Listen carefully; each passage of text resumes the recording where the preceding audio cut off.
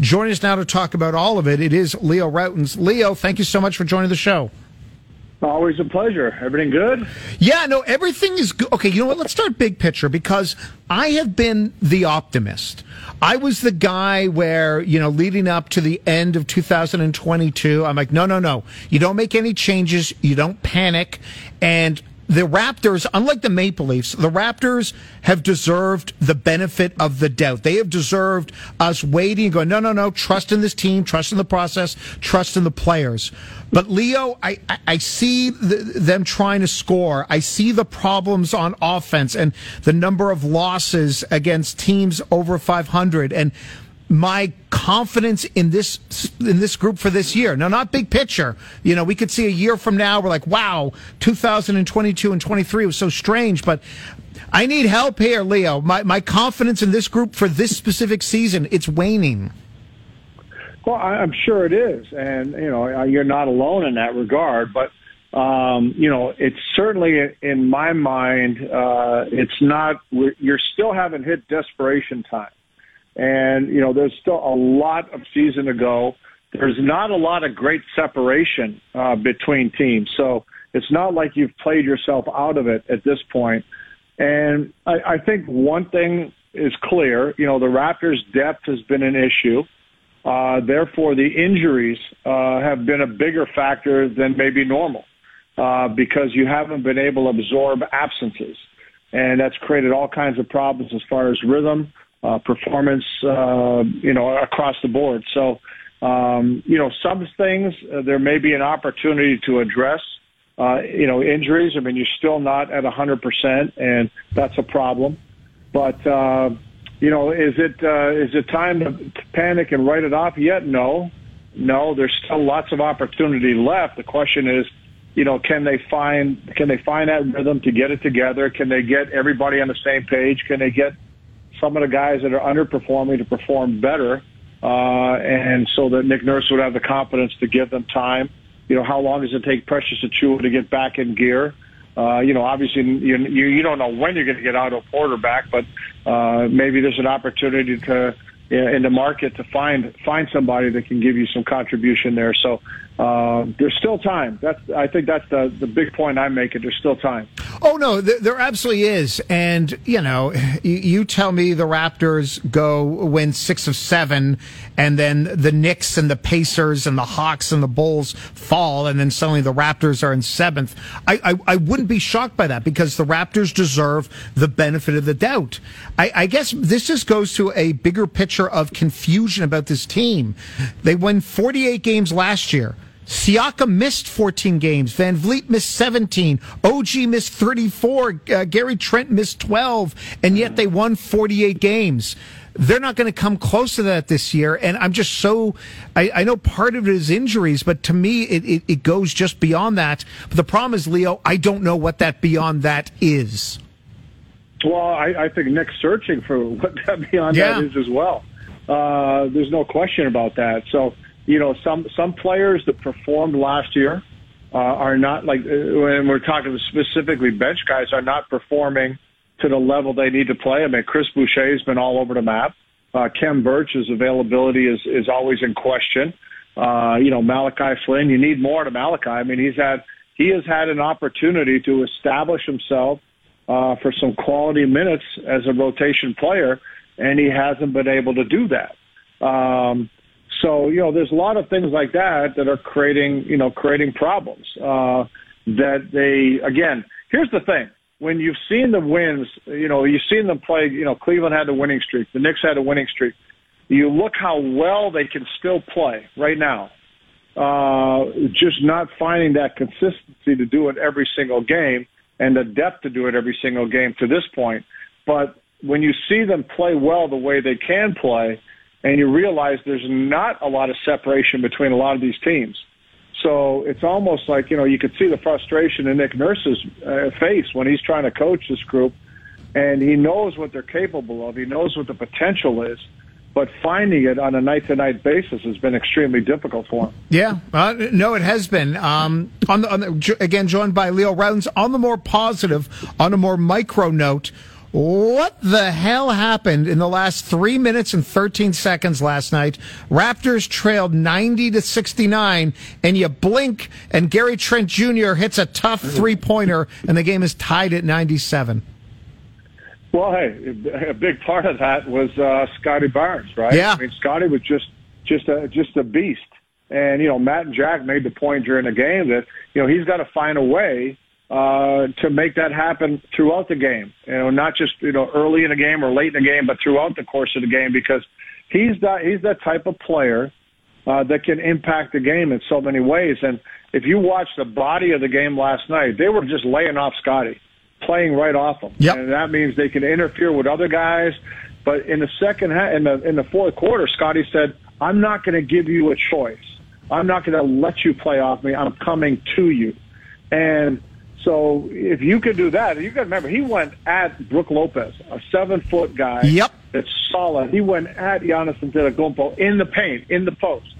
So if he can do that consistently throughout the game, where you're not digging yourself a hole, you're giving yourself opportunities to get to the free throw line, you're keeping yourself in the game, so you're not chasing all throughout the course of the game, it makes a big difference. Yeah. And it also creates other shots for other people, and the game becomes easier to score, and your defense gets amped up as well when things start clicking. So yeah, I mean that to me that was really the factor that made all the difference with Scotty's play. Yeah, he scored 7. The Raptors scored 16 points in the final 1 minute, not in the final minutes with an S, in the final minute. And Scotty Barnes had 7 of those. And as you mentioned, in overtime, driving to the net. And you're right, beating Giannis, beating Lopez. It was impressive. Okay, you know what I'm going to do? I just thought of this. And getting joined by Leo Routens. Leo, I'm going to give you 3 options. You're only allowed to, you can rank them 3 to 1, but I'm going to give you 3 options and pick the one that's most important about what needs to happen to turn around this Raptors season. Are you ready, sir? I hope so. Option 1 is the Scotty Barnes we saw in the last 20 minutes. We see that version on a more consistent basis from the start to the finish of a game. And it's not like he's got to suddenly scoring 40 a night and beating on Giannis. But if we see more of that version of Scotty consistently, that's option number 1. Option 2, Fred VanVleet, his shooting gets back to where it was last year, where he was an all-star. Option 3, depth and bench make a real presence. Of those 3 options, which one are you choosing first? I'm going to go back to my college days and take D, all of the above. No, you can't give that cowardly answer. How dare you? Okay, right now, on the basics, okay? So the easiest thing of all the things that you mentioned, the easiest thing is Scotty Barnes, okay? Fred, obviously he's been dealing with some health issues. That's going to affect your shooting, especially if it's your back. But Fred can shoot. We know that, right? And we know he can still come up with big shots. The bench is a work in progress, right? You got to figure out that Nick's trying to figure all that out. The easiest of your choices is Scotty Barnes, because he is capable of doing that every night. And when I think back to his rookie year, what he brought in his rookie year was energy, right? He went out there and just played hard. Things are going good or bad, Scotty was just playing hard. Well, last night in the fourth quarter and overtime, he just played hard.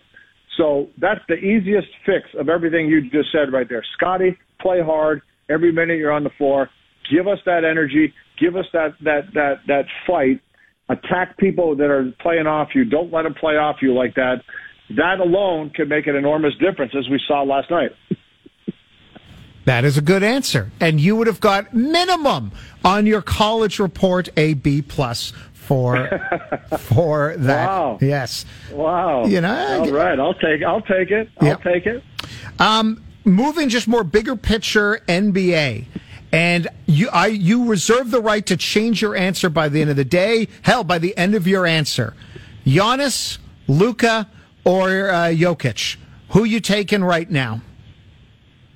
Oh, man, that's not fair. I know. That's not fair. But you reserve the right to give a different answer with 3 minutes from now. You know what? Okay, well, so who's got the best record? Which team's got the best record right now? That would the Milwaukee. Oh, actually, wait, I got it right here in front of me. Milwaukee's 25-13. Denver 24-13. So by percentage, Milwaukee is number one. Then it is Denver and Dallas, which actually they've won 8 of their last 10. They would be third. Okay, so you know what I'm going to do? I'm going to just base it strictly on winning percentage right now. Perfect. Because Luka's team's on a roll right now, but they've struggled, winning games despite his play. Jokic, his team has also dealt with some injuries, but, Jokic is, this kid's a stud. We know what he can do, so he's in that conversation. And Giannis, to me, of those 3 guys, nobody seems to talk about that much. And when you watch that guy play, like, I admire the way he plays with the intensity, the attack every single night. And Milwaukee has dealt with injuries to key guys. So I'm going on winning percentage at this point. Like I said, I have the right to change. Yep. And I certainly can change my mind, but winning matters. That's what I'm going to leave it at. I'm going to give you an A- for that answer, Leo Rautins. And it's not even about the points and rebounds. It was Giannis's final assist last night when the entire team rightfully collapsed on him, and he was able to find a way to kick the ball out with all the arms and legs everywhere to Grayson Allen, who hit the winning shot in overtime. I agree with you. I'm going with Giannis as well. Hey, you can't go wrong with a winning percentage, right? Because MVP is supposed to get that done. And, yep. That dude, but don't you think it's amazing that of all the conversations we're hearing about all these different guys, no one's talking about Giannis. It just seems that every year you just take for granted what he brings to the table. Yep. And I'll tell you what, he's a unique player. There's only one Giannis Antetokounmpo in this league. I just love the intensity that he brings every night. Leo, I admire the intensity that you attacked these questions. It was a pop quiz, came out of nowhere, some gotcha questions for you, but you were able to fight back valiantly. Always appreciate, Leo. Thank you so much for joining the show today. All right, man, I appreciate it. You almost make me want to go back to school. Almost. Yeah, almost. Yeah, I don't want to go back to school either. That is Leo Rautins, TSN, Toronto Raptors analyst.